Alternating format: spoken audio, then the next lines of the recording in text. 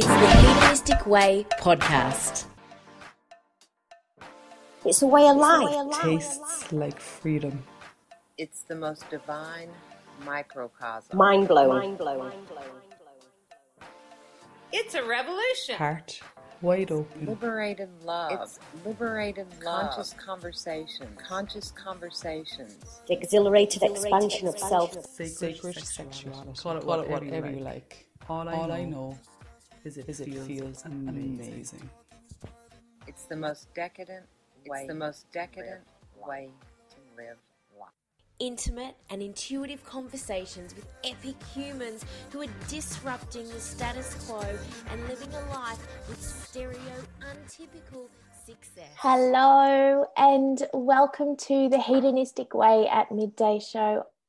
I am Remain, and right now I have a gentle giant. He is a warrior of the heart. He's all things fast and furious and epic, but he's also soft, intuitive and primal. He's the embodiment of wholeness and human form. He is just sexy AF, and he is revolutionizing how men show up in the world, and it is absolutely glorious to witness. He is a revolution, and he is 100% in it all the way, and it's one that I am absolutely behind and believe in. This will change the world in the most epic way, and the ripple effect of his work is going to change future generations, because we all know the stats in the brotherhood. It's the rewilding of men into wholeness in the most profound way, and it's important work reconnecting men to their playfulness and purpose and the power and compassion that they have innate within them. It's a sacred brotherhood that you do not want to ignore. He is dedicated to leading others to creating a more meaningful impact in the world. He's an empowerment coach, creator, and the creator of the Sacred Brotherhood, blazing the way for self-leadership. I am so honored and to have this beautiful beast on the show, Greg. Hello. Hello. Well, quite the introduction. Thank you so much for having me. It's beautiful to be here with you. Yeah, thank you for reaching out.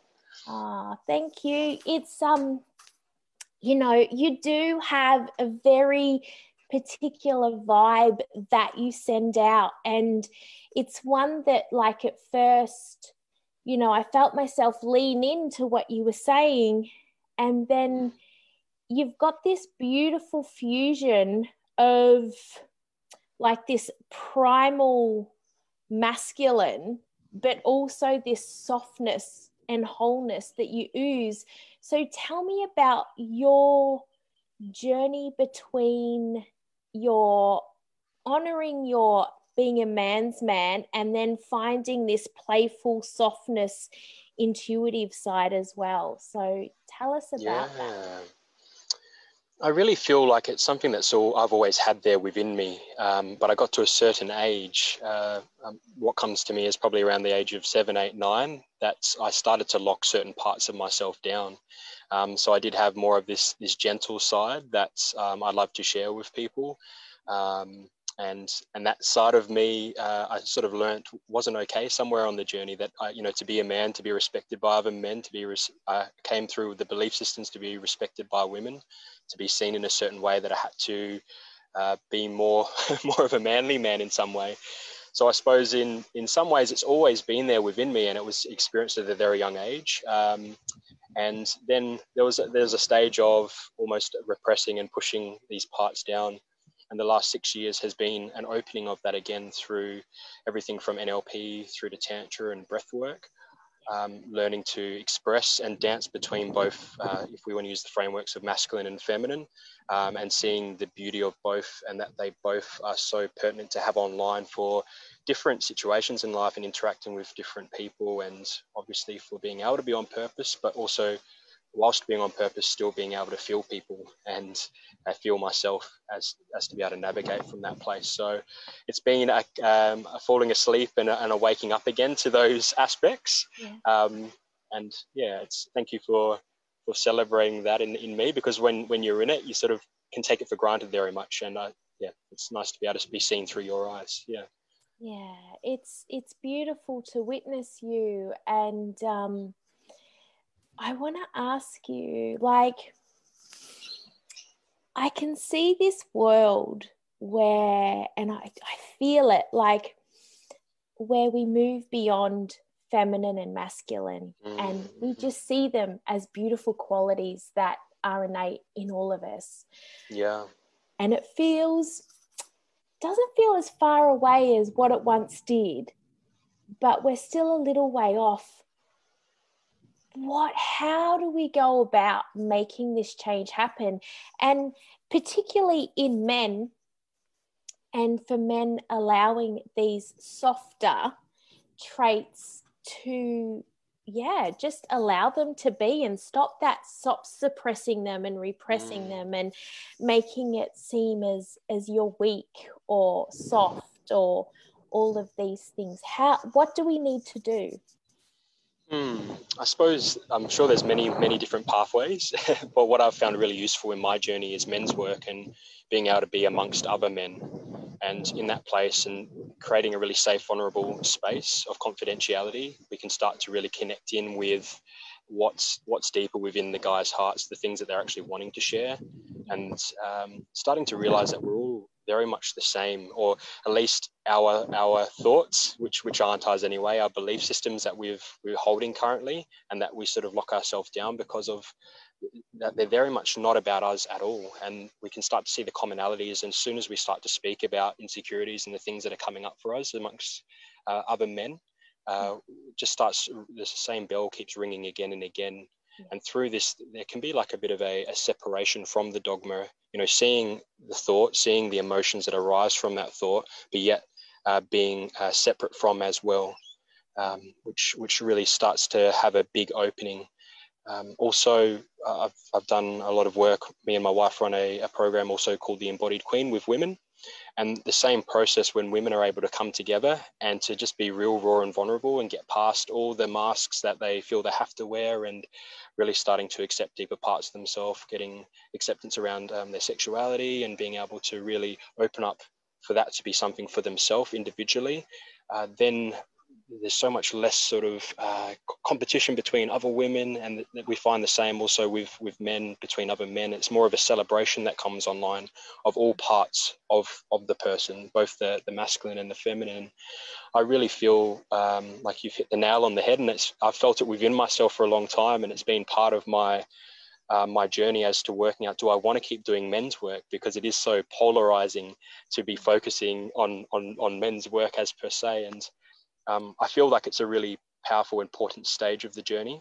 And I also feel that there's a stage where we get up to there, we can start working past gender and really bringing online, and also from that place, almost starting to take modeling from those that have the more mature feminine, which a lot of time is in the women. So being able to see that and take on those lessons and learnings for ourselves as men, and it puts us in a lot more open place to actually play the game in such a bigger way, rather than just being caught up on gender roles and dogmas, and being caught between, that little bit of trigger that's still between the sexes. We can spend a whole lifetime just caught there, going backwards and forwards about the things that we've been hurt by in the past, or the different stories that we have. But when we can start that sort of inner balance, coming into that inner union of our own masculine and feminine, and thus also be able to interact externally in a more healthy manner, then we can really open up into our creatorship, which is what we're really interested in now, Karen and myself. We run the men's and the women's program, but then we've also got the Creator Academy for, once we've had that bit more mastery over the mental emotional system, mastery over some more of our equipment, as we like to say, then we can actually start doing the do at a different level and start really playing hard. So because what else is there to do? Absolutely. I agree. And, I do like to play hard. And you spoke about playing a bigger game. And I felt like in that moment, like there was a point in your journey where you realized that you were playing small, and then it opened up into that playing that bigger game. So essentially, like what I want to ask you is, what was that point where you decided just to get over yourself and to play that bigger game, so you could play that bigger game? And who was that person that you came home to within yourself? Yeah. I suppose, that's a thing that I do every day, is get over myself and come home. But there's one moment in time that sort of rings a real bell for me when you speak to that. Around the age of 25, 26, I found myself, we were over in Europe actually. We were traveling, meant to be having the time of our lives. We were exploring and we were family with really beautiful people, but I had full on intrusive thoughts, really disturbing things going around in my head. And at that time, I didn't have any tools such as meditation or having the understandings of how to sort of see these things and accept them and integrate the shadow pieces. So I was doing the best I knew how at that time, which was to fight them and try to use positive psychology to override the thoughts, and just created like inner turmoil because it was just constant conversation 24/7. So it wasn't necessarily something I didn't consciously choose at that time, but I saw it coming for a year before that, and I sort of got put between a rock and a hard place. But it was one of the toughest times of my life, but also the biggest blessing for me, because it really did give me the opportunity to really strip everything back to a clean slate, really let go of all of my belief structures and systems, and start stepping forward into like discovering who I actually was beyond all these things that I had accumulated. So was definitely always on and trying my best with the tools that I had, because we grew up in a religious family as well. So I definitely knew that there was something more, and I was using all the frameworks that I had been provided to the nth degree. And I was very much aware that I was spinning my wheels for about 6 years there, but didn't know the next step. And I got given it through a bit of a breakthrough. So that was really the moment of, or over a period of couple of years of really choosing myself. And exploring, what I'm doing here and what I really want to be doing here, and moving into bigger ways of living. So, I suppose without these sort of things happening to myself, I would have been in too much of a comfortable position. I had a beautiful wife, I had a really good job, I had all the things working for me. But there was obviously something more being called through for me, which I could feel within myself. I just didn't know where to take the steps, and I got put in a place to take those steps. I think that's a call that, we spoke about before, like about the hum. You felt the hum, you heard the whispers, but you didn't know how to, like what to do and what steps to take. What did you do from that breakdown to break through, as you say? What steps did you take? Because I feel like that so many, and especially right now, like a lot of people are having to face this right now. They can't escape from those things with the busyness of life. So, I think it's a really important question that a lot of people are facing. So they're having these thoughts, but they don't know what action to take. What action did you take, and what can you recommend to other people that are going through this and asking these same things right now? Yeah, one of the biggest things, I suppose, that was a pivotal point for me is learning to move forward. And, the mind was really obsessed with wanting to try to fix everything and to try to bring everything to a conclusion and try to make sense of the thoughts I was having, trying to justify them in relation to myself. What did they mean? What did they mean about me? And I learned very quickly that there was no way out trying to work that out. There was just a never-ending pit of more thoughts to come through and more concepts, and following different energetic lines that had been laid before me for these particular thought patterns. So the second powerful step that it was my wife was very supportive of me during this time, but it was really taking full responsibility and realizing that I was getting quite dependent on support and having to choose to, there was a stage for me to speak a lot about what was going on. And I'm very blessed that I've been very tapped into being able to speak to those that I really love and I'm close with. But there came to a stage where I had to really be the discerner of what thoughts were coming through and choosing where to focus my conscious awareness on, and realizing to speak it again and again was to imprint it deeper, and thus to re-record the story in my subconscious continuously. So they were two major sort of pivotal parts, two big learnings of really coming into that sovereignty for myself and learning to hold myself. And for a while it was sort of, moment to moment. It was just pivoting, bringing myself back, and pivoting, bringing myself back again, and really stepping forward in the path for whatever was being presented in that moment, even though I didn't think I was ready and I didn't know how I was going to do it. I still just entered back into work to get some sort of routine going again, and to move forward, get amongst people, and to be able to be back in those connections. And I suppose to share as well, I went really deep into meditation during that time, which, meditating daily, twice a day, which gave me a really good opportunity to be able to create some space within myself, so that it wasn't just a thought and then a reaction. It was like, okay, having a thought and then being able to sit there with emotion, not being afraid of emotion, and thus being able to start to see the patterns and start to see how funny they are and how externally sourced they are, a lot of them. And just seeing how different sort of maybe news articles and things from the past that I had heard were popping up into my psyche now, and I was trying to take responsibility for them on that one level. So just being able to bring that conscious awareness in. So there's sort of some of the pieces that I went through, some of the stages that I went through with that journey. And that's such a huge journey. And as you say, it's very much an ongoing one, but I always find that those key moments where it does just drop. You speak about your wife so beautifully. I'm curious to know your life. How long have you been together with your wife? 13 years and married 11.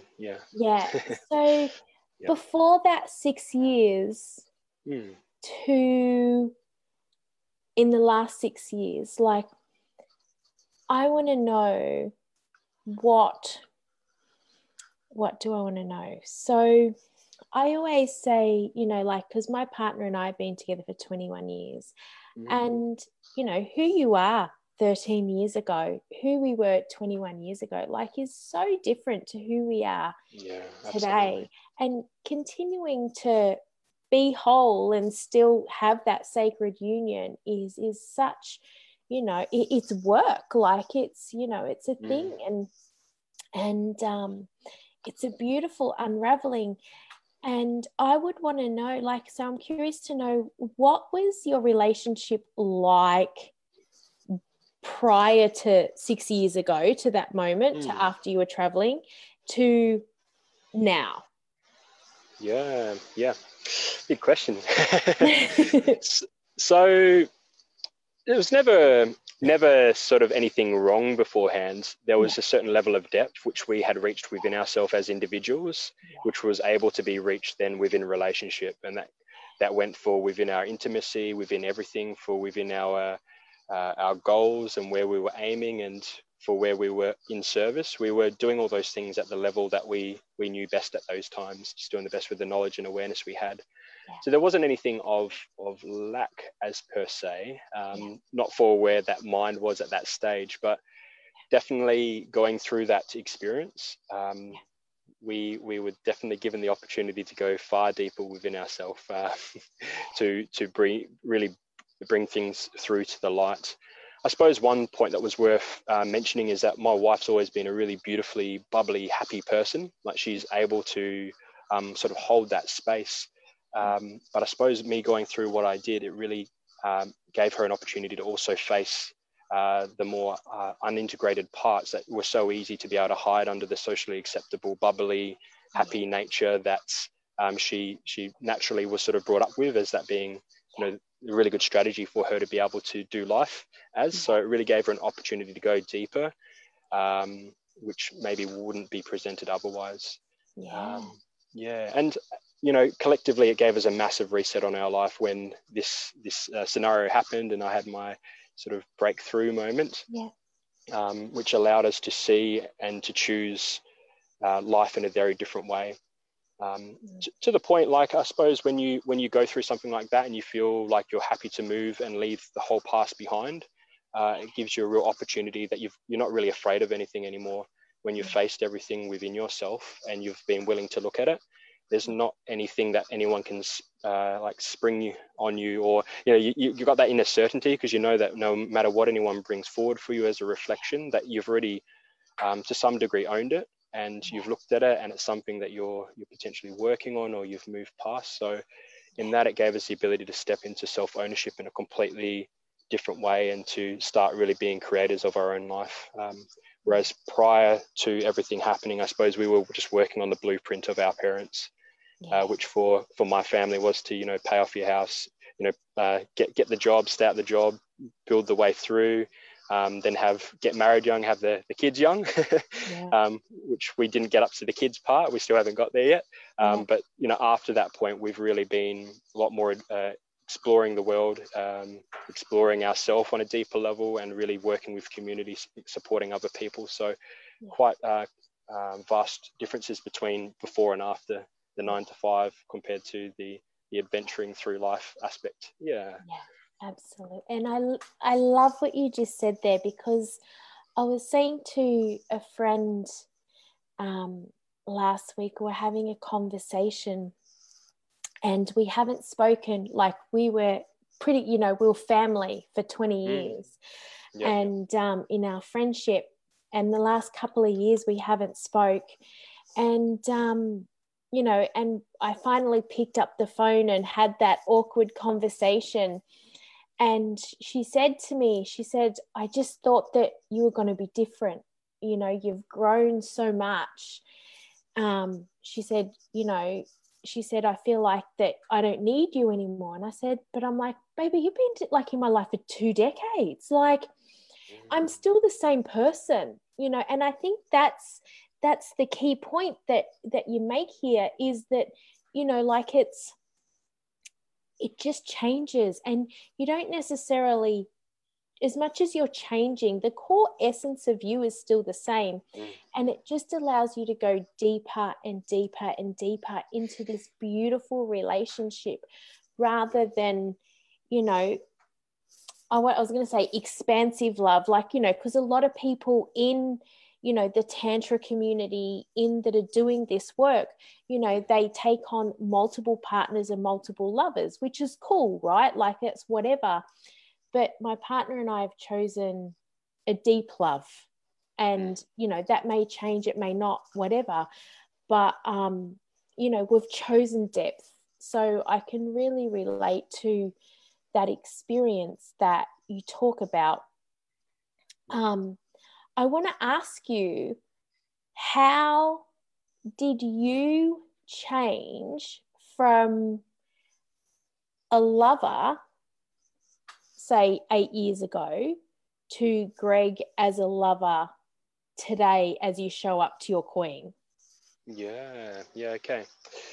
Just a whole new level of responsibility, the awareness that actually how much control I do have over the situation, rather than just writing it off and being able to say that's not my thing. It's something that the other person has to work on, my partner needs to work on. And a really big part is, to begin with, was learning presence, being able to hold really unconditional love in presence, and being the watcher and the observer without reaction, doing all these things. And that took me quite some years to sort of work hard at, to get to a certain level. And then there was another side that really got called forward from me, of being able to be more in my dark masculine, and being able to hold boundaries, of being able to say, like, I love you so much that, no, we can't keep doing this. Like, we have to stop. I can't allow you to keep speaking in this way and doing these things, because I saw that in that framework, which ended up being a bit of a people pleaser for me, of just holding the loving presence and not wanting to stir the boat. Also, that wasn't a healthy dynamic either, that it left space where she didn't feel held in that she was pushing and trying to find, am I safe here? And through me being maybe a little bit of just the words come up, but no shame in it, but being more of a pushover, and just allowing, the happy wife, happy life's analogy also was not helpful, that it was this balance in between of the softness, but also holding really solid boundaries for myself as an individual, and in respecting myself on the deepest degree. I feel like that's where the biggest transition was, because I feel like when we're doing that on a regular basis, we're just putting a completely different message out to our partner, that they feel more held in that, even more so than it would be to just try to do everything for them and to keep them happy, as the conscious mind might think that might be the way to do it. But in my experience, it was more of this balance between the two. I suppose being able to work from that place, and going back to your last question about what changed, the biggest thing is just being so multifaceted, being able to work within myself with so many different areas, and to be able to show up with so many different just with different faces, not from an ego perspective of trying to look different, but just being able to be adaptable to this scenario that I needed to be, and to be able to be soft when I'm soft, and also to be able to be on purpose when I'm on purpose, and to be able to cut through the fear when I need to, and that might come through some a little bit more on point language, but seeing the love in all of that, seeing as long as it's coming from an open space within myself, and I'm feeling no charge, but I'm just feeling an openness to want to bring more growth to the relationship, than to speak to what's being inspired through me in those moments, rather than shying away from what the mind sort of is afraid of potentially. Yeah, absolutely. And I really love you've touched on, so I feel like they're really quiet, like shadow, and you spoke about it earlier before. You said the words, what does that make me, and so you spoke about your wife, hiding behind this bubbly personality and this smile, and that was me for so long, and the people pleaser, so the smiling, like, I just need to be happy and everything's okay. To the people pleaser, and again, it comes up so much in all of us,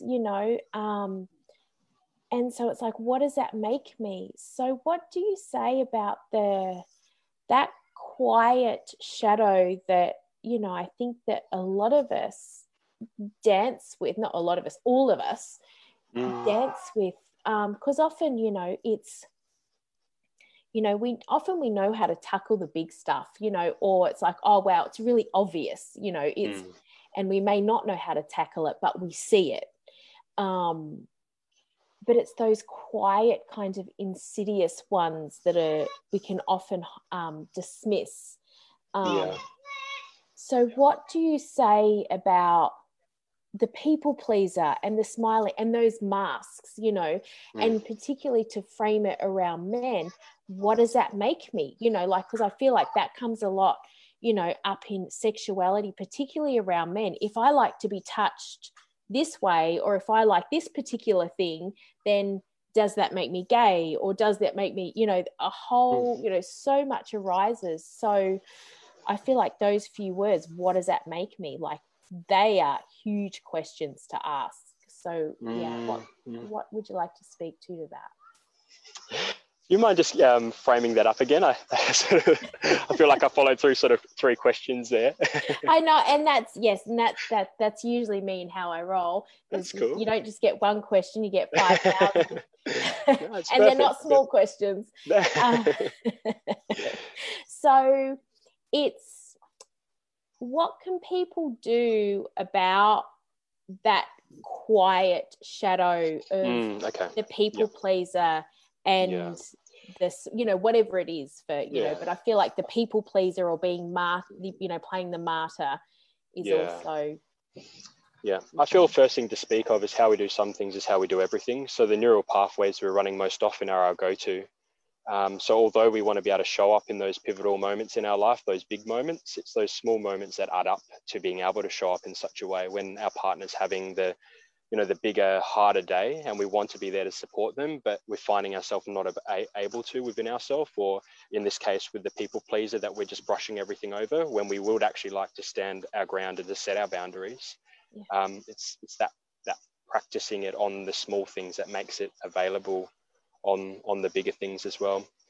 I also feel like a really big reframe that I've found within myself and for some of the people that I've worked with around the people pleaser.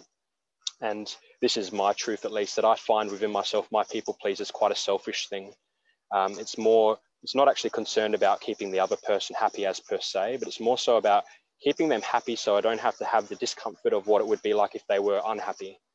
Yeah. So seeing it in this way and thinking from one frame that, you know, from the world, it's labeled as like love, and this is what I'm doing out of love for you. I'm going to give you unconditional. I'm going to give you everything and run myself to the bone.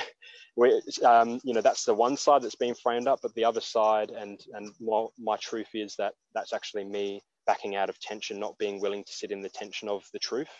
And a lot of the time, the very things that I need to say, which may trigger the other person and myself in that moment, is the most beautiful medicine that they need to receive.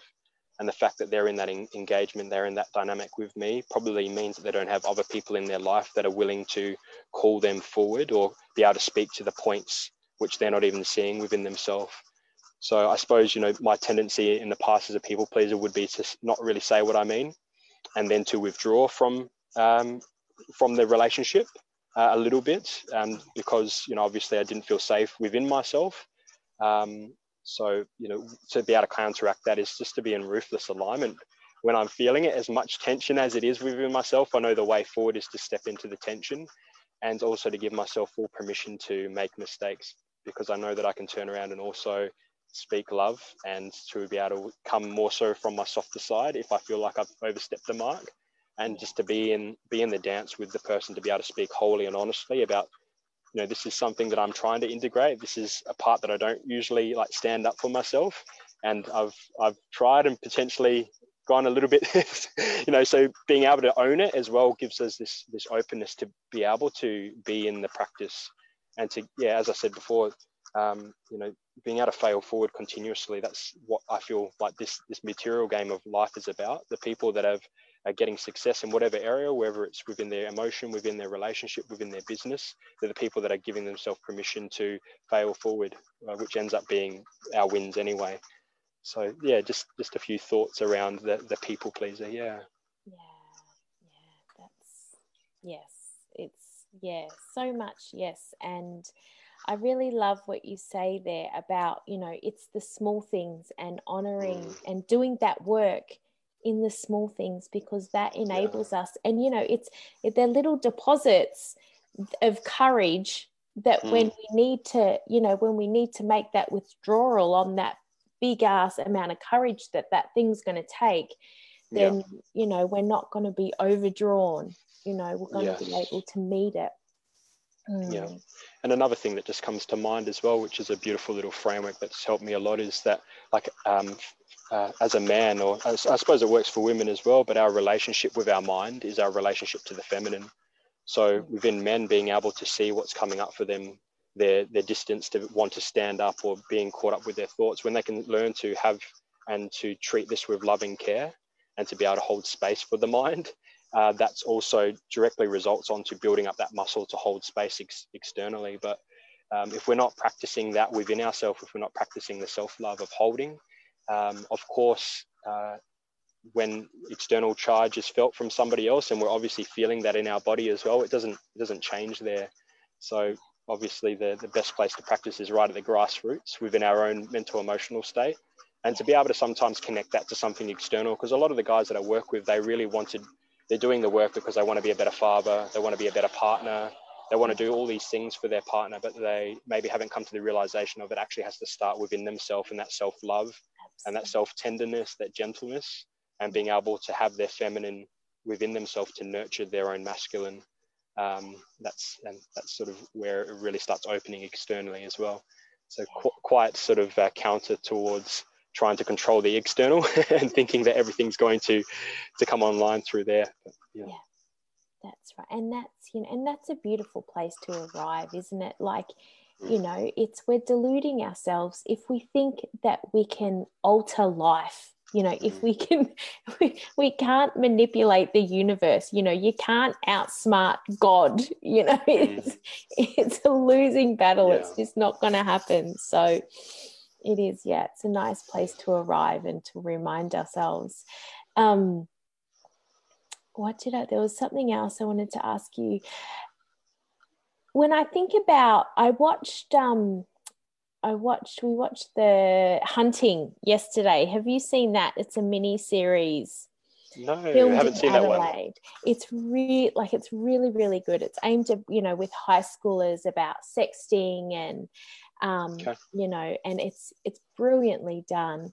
We really enjoyed it. But, it was about changing our education system and adapting to, switching the role from, women having to protect themselves and, to never walk alone at dark, to never wear clothes like this and, all these things, to the men just being able to do whatever the fuck they want.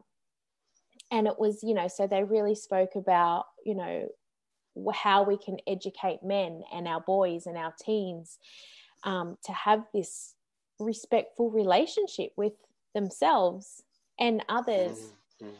What would you say to, if you think about you as a teenager, you think about your mates as teenagers, you think about the future generations, what do you think we need to do? What do we need to be teaching our boys to become men? I feel like a really pertinent part that's been missed in our society is like the rites of passage journey for younger men, being able to be amongst elders, to be amongst those that have done a bit of the journey within themselves and a bit of a handing over of wisdom. I suppose that rites of passage journey has really been replaced by us turning 18 as most guys and going, out clubbing or, with other younger men. Maybe some of them are a little bit older, but still potentially not developed within themselves because they also haven't had this initiation process of being able to pass down. And I suppose for myself within my masculinity, I've had to go and source that for myself to really go and look for the rites of passage journey, to look for the men that I want to be around, to be able to go on that journey with men that I respect and look up to take some of that modeling online. So I think that's something really pertinent. That's really been beneficial for me. I suppose the other piece that I feel to speak to is this constant backwards and forwardsing between men and women. And as you were saying, that dogma about, women not feeling safe and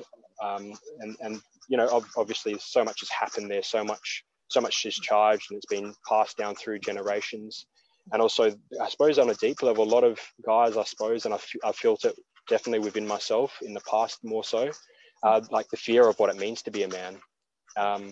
And because I've always been so sensitive and picked up on most things and taken things really seriously, just the way that what is being framed up to be a man and to be in our masculinity, which has been for a lot of people, a disownership of their masculinity or a complete, into the unhealthy sort of side of masculinity.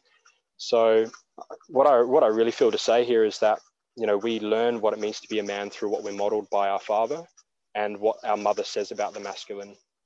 So although there's been so much hurt in the past, the more and more we speak to these things, and this might be really controversial, but a lot of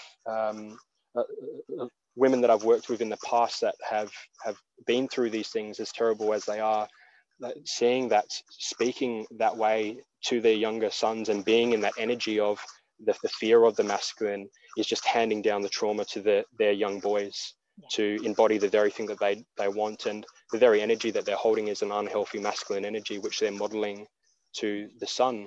So that transferable sort of trauma from generation to generation just keeps getting taught again and again, that you've got more younger boys growing up like, who am I? Is it safe to be in my masculine? And I suppose a lot of households where the kids grow up young, from the more awake households, they have a lot of trouble seeming to own their masculinity as well. They're very much in their feminine, very soft and flowy, which is beautiful. But then for those parts that are owned fully, there's also other parts that aren't repressed, that are pushed down, the more primal side, which need the expression. They need to be able to come through and to be accepted and to be seen as healthy.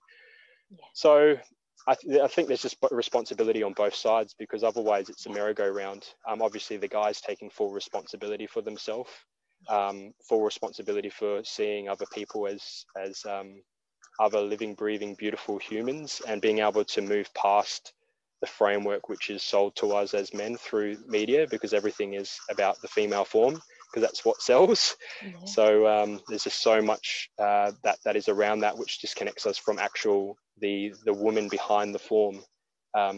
So that real self-awareness, that real coming in and connecting in, and having some really powerful practices around our own sexuality to be able to get out of the mind, to get out of fantasy, and actually come back into the body, more into the feminine of feeling and enjoying for our own benefit. Yeah. So yeah, there's very multifaceted little dynamic well, it's not a little dynamic, huge dynamic going on between men and women, but both sides, I feel like there's, like with any relationship, there's 100% responsibility needed on both sides for full ownership of our story. Yeah, that's right. And healing of our story, because otherwise we're just going to keep drawing in the same sort of guys or the same sort of women anyway, and we're just passing it on to the next person. So with full love, but yeah, that's just the way I see. As much as possible, we get to move forward together. Yeah, that's beautiful, and I totally agree. And I think accountability and responsibility are they're just so important. When you in your journey through this, and you're the fast and furious, and you're like all of these things, in your primal, and and you've got that primitive wilding, but you're also soft and playful and intuitive, and you meditate and you do all of these things. So if someone was to ask you then, or you were to ask yourself, let's say, what does that make me? What would you say?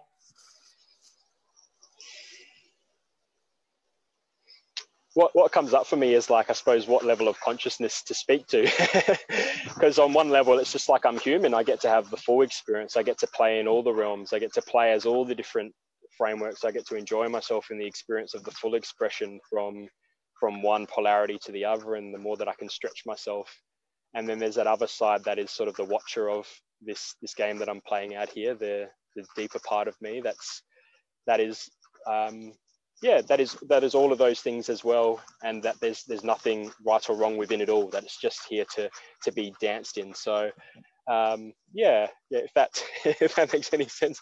Very chunked up flow, but Absolutely, I resonate totally. And that's, I think, the more I go on this spiritual journey, the more I go, I just have to be human. Like, it's like we're in like I almost feel like, and I've come to the awareness for myself at least, that we're almost like in the pinnacle of creation right now. Like, there's so many people, especially coming into these more higher level consciousness realms, that almost wanting to get out of here. And I've been at that stage myself, and realizing like the only thing we're actually here to do is to fully embody what it is to be human, and to feel it fully, to be in our emotions fully, to enjoy the whole spectrum. So yeah, it's definitely been a beautiful permission piece of just being able to be in full ownership of the moment, and not having to work out everything, but just being more in the flow. Yeah, absolutely. I think that's a beautiful thing, and that's one of my favorite words is melt. It's like I just need to melt into it, and I'm there. So yeah, I agree. What is turning you on at the moment? I think I spoke a little bit to Creation Academy, yeah, which is a program we're running, really working with community, with a bunch of people that really want to be in their creatorship, that have done a little bit of their journey, and they're ready to really move forward into a different stage of being really conscious creators in their life. And being able to shine that greatness back at each other continuously. So a mixture of like just full all-out creatorship, choosing from moment to moment to be able to see and witness what's coming up for us in our victim mentality, to fully see those parts, not have to try to fix anything, but then consciously choosing to come back to creatorship, just so we can play all out. To me, when I'm in that mindset, when I'm in that embodiment, it's just, life feels like a big game, feels like something to be played, something to be enjoyed. How much connection can I have? How many special moments can I have? So that's really exciting me, the simplicity of that message after going through quite a complex journey and doing so many different modalities and all the things, and realizing that they're all talking about the same thing anyway. Being able to bring it back to basics and to create a framework in which when we don't avoid the shadow aspects of ourselves, but we're learning to integrate them as we move forward in our journey, fully accessing our creatorship and really claiming the power that we have within ourselves. So yeah, really that's what's really turning me on at the moment, and having within that space also the freedom to be able to dance and to bring in so many different aspects, like bringing in the sexuality piece and bringing in the intuition pieces, and bringing in NLP and all these other beautiful things that I like to play with. And I've now got a platform and a space and people to work with that we can just dance and be in that full flow. So yeah. That's amazing. Yeah. And it's a beautiful place to arrive at, isn't it? When you can like go, everything I've done, it's been for a reason. And then you get to sit back and you get to pull it all together and make something great. So, which is awesome. I say to my girls all the time, I'm like, create more than you consume. Like that. Yeah. Just create more than you consume. That ratio, like it feels so important. Absolutely. Yeah, because I feel like now, like we consume so much, and I don't think that we create anywhere near as much as what we could be. So I feel like creation is a big piece. Yes, yeah. I feel like our intuition and that part of our consciousness is meant to be the main faculty as well. And some way along the track, this conscious mind is really, taken the main show. So I feel like as we're slowly sort of starting to soften more and having the rug pulled out from underneath us, like with COVID's part of that journey, I feel, of just having to learn to surrender. I feel like in that zone we start to create, rather than just repeating and the same old patterns and other people's maps that they've built for us within their belief systems. And the conscious mind obviously just wants to keep paying on repeat, which is unfortunately quite a consumerist sort of society, that scarcity of wanting more and more all the time. So it's nice to see where we're opening up to. It is. It's exciting. I agree. I'm curious to know is how do you dance between constantly creating and finding that balance between letting something brew and build and experience a full cycle? How do you dance between potentially before I've been in constant creation, and now when I look back and then gone into just put something down if it didn't work, or if I didn't get the numbers or whatever, and I was like, well, I'll just create the next thing. And so constantly like self-sabotaging essentially. So what's been your dance between honoring creation and constantly creating but still building the thing? Yeah, I see what you mean in that. Yeah, and I've noticed that pattern in myself as well in the past, of moving from one thing to the next because not wanting to necessarily own the first piece. Yeah. I think it's a moment-to-moment piece, being able to observe myself. The more deeply ruthless I can get with my alignment and owning all parts and asking the questions, taking the time in really going within myself within meditation to see like where is this coming from and why am I wanting to move to the next stage? Yeah. And just giving myself moments of space. Like we're traveling at the moment in Queensland, and part of the reason we're up here is because we were feeling blocked at home and felt like we needed to get back into the flow. So just by following those whispers, now it's opened up to the next step. And I suppose at any stage of our journey, and what I've learned for myself is I just need to follow the next breadcrumb, and then more will be revealed. So stepping into that, and that might mean to launch a new program, or it might be to pull back for a couple of days to breathe and to see what's there, and moving out of the scarcity of like needing to always do something to make sure energy is coming back, or needing to do something to make sure other people are okay, or all these other stories that we can come up with that keep us in a frantic sort of fight and flight mode where we're not working from intuition. So I think it's more of a moment-to-moment practice that I've really learnt. Absolutely. And if I've found anything out is we need to follow the breadcrumbs, but we're not going to get the whole loaf all at once. Yes, yeah, that's it. Yes, it takes the trust and the leaning in and the consistency of leaning in as well, because we're either always anchoring ourselves in our victim and in following those neural pathways of being afraid, or we're anchoring ourselves in creatorship, which is building confidence, which is preparing us for the bigger pieces to be able to own it fully. So coming back to how we do some things is how we do everything also in this dynamic is so important. Yeah. Absolutely.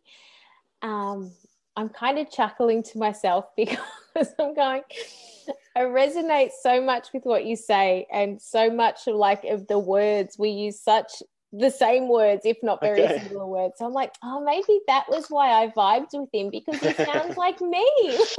Like the male version of you. Before we wrap up, I just want to ask you, what is life?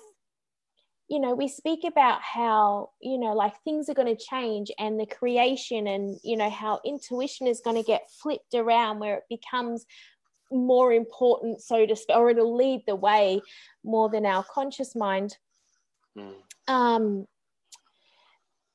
What is this new world going to look like, and how can people begin to adapt to the change? I feel like that answer's really clear cut. With the answer for me is really clear cut, is to follow our own whispers, to be able to come back into ourselves, to be less externally using external coordinates to navigate, and to be able to create that spaciousness. Because in that leaning into our own and trusting in our deeper self, I feel is the only foundation from which to move forward on our true path, with trueness to our deeper self. I feel anything else, drawn from external coordinates and being in a dependency of not being able to make decisions for ourselves and outsourcing to other people's belief systems consistently, just continues to lead to creating the sameness mentality, which obviously creates the same externally as well. I suppose, it's that management of in the moment, being able to sit with emotions and to be able to move into the tension on a moment-to-moment basis, rather than run away from the tension, to start to learn the creative potentiality of tension, and how that we've almost been taught in a way to run away from that, where, we look through society, everything's sold to us with the fear mentality, and then it's like, here is the path of least resistance to take, to be able to dissolve that tension within yourself. But when we start being able to sit with it and go, well, wait a second, this isn't something scary anymore, I can work with this. And to build it up to such a point, to be able to hold the truth, and to be able to hold also where we're wanting to, from our deeper self, create that tension that we're holding between those 2 points. And by setting up this dynamic for ourselves, rather than it being set up by other people, we're slingshotting ourselves creatively towards what we actually want. And I feel there's no way to do it but to take ruthless, passionate action towards what we think to be right at that moment, and give ourselves permission to get it wrong as well, because that's the learning is in the getting it wrong. The masters tried and failed more time than the students even tried. So yeah, absolutely. I really love that. And I don't know, there's a part of me that I just, a lot of people are afraid right now, but it's a part of me that's just really excited, and I'm curious, and I'm intrigued, and I love that, we're all, taking off the masks and, and these labels, and letting them all just, melt away, and giving us time to explore, and dissolve polarity, what's right and what's wrong. And, we've been taught that, we can't fail, and we have to fail, it's life, it's going to happen. Yeah, absolutely. Yeah, definitely, to be able to dissolve and to be able to see, it sounds a little bit, whatever label you'd want to put on it. But I speak a lot about working beyond belief these days. Yeah. Seeing belief systems for what they are, that there's actually not many things that are true around us. You move to a different culture, you move to the next household over, and you would have grown up with a completely different framework, the way you see the world. Yeah. When we can understand that, and when our beliefs are coming up for us, and we see that they're narrowing our opportunities in life, they're narrowing our potentiality as a creator. Yeah. Being able to choose beliefs that are, and tapping into energetic vortexes of other people in their beliefs that are more opening, then it just, we can really use the beliefs rather than beliefs using us. That way we're not fighting, we're not defending, we're just open, we're in that playful, like curious wonderment of the childlike consciousness as well. And we're taking in the full spectrum. We can see all the different belief systems and then feel into what's actually true for me here. Yeah. And anything else that sort of goes against that truth gets to be looked at as like, okay, why is that triggering me? And what do I have to love deeper within myself? Yeah. That's beautiful. So beautiful. Greg, thank you so much for spending time with me today.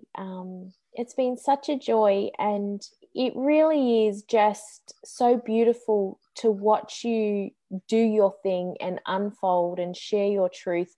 You do it in just the most honoring way, and I really want to acknowledge you and your wife for the work that you're doing and the sacredness that you are bringing, because it's such important work that you're doing. And it really is, and the sacred brotherhood that you're creating. Like, I feel like this is just some of the most important work that we need right now.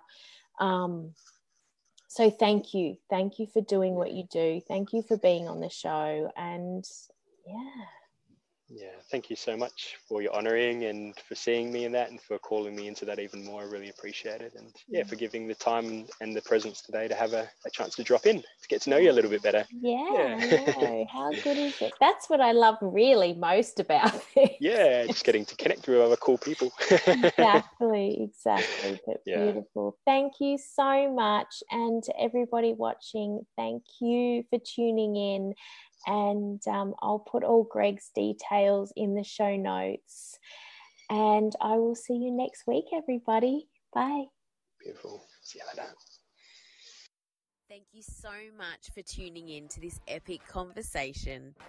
I'm Renee Main, and I am over and out for now. However, we can continue this conversation on our Facebook page, facebook.com/hedonistic queen, or jump onto the website reneemain.com.au, and you can explore what your own hedonistic way might look like.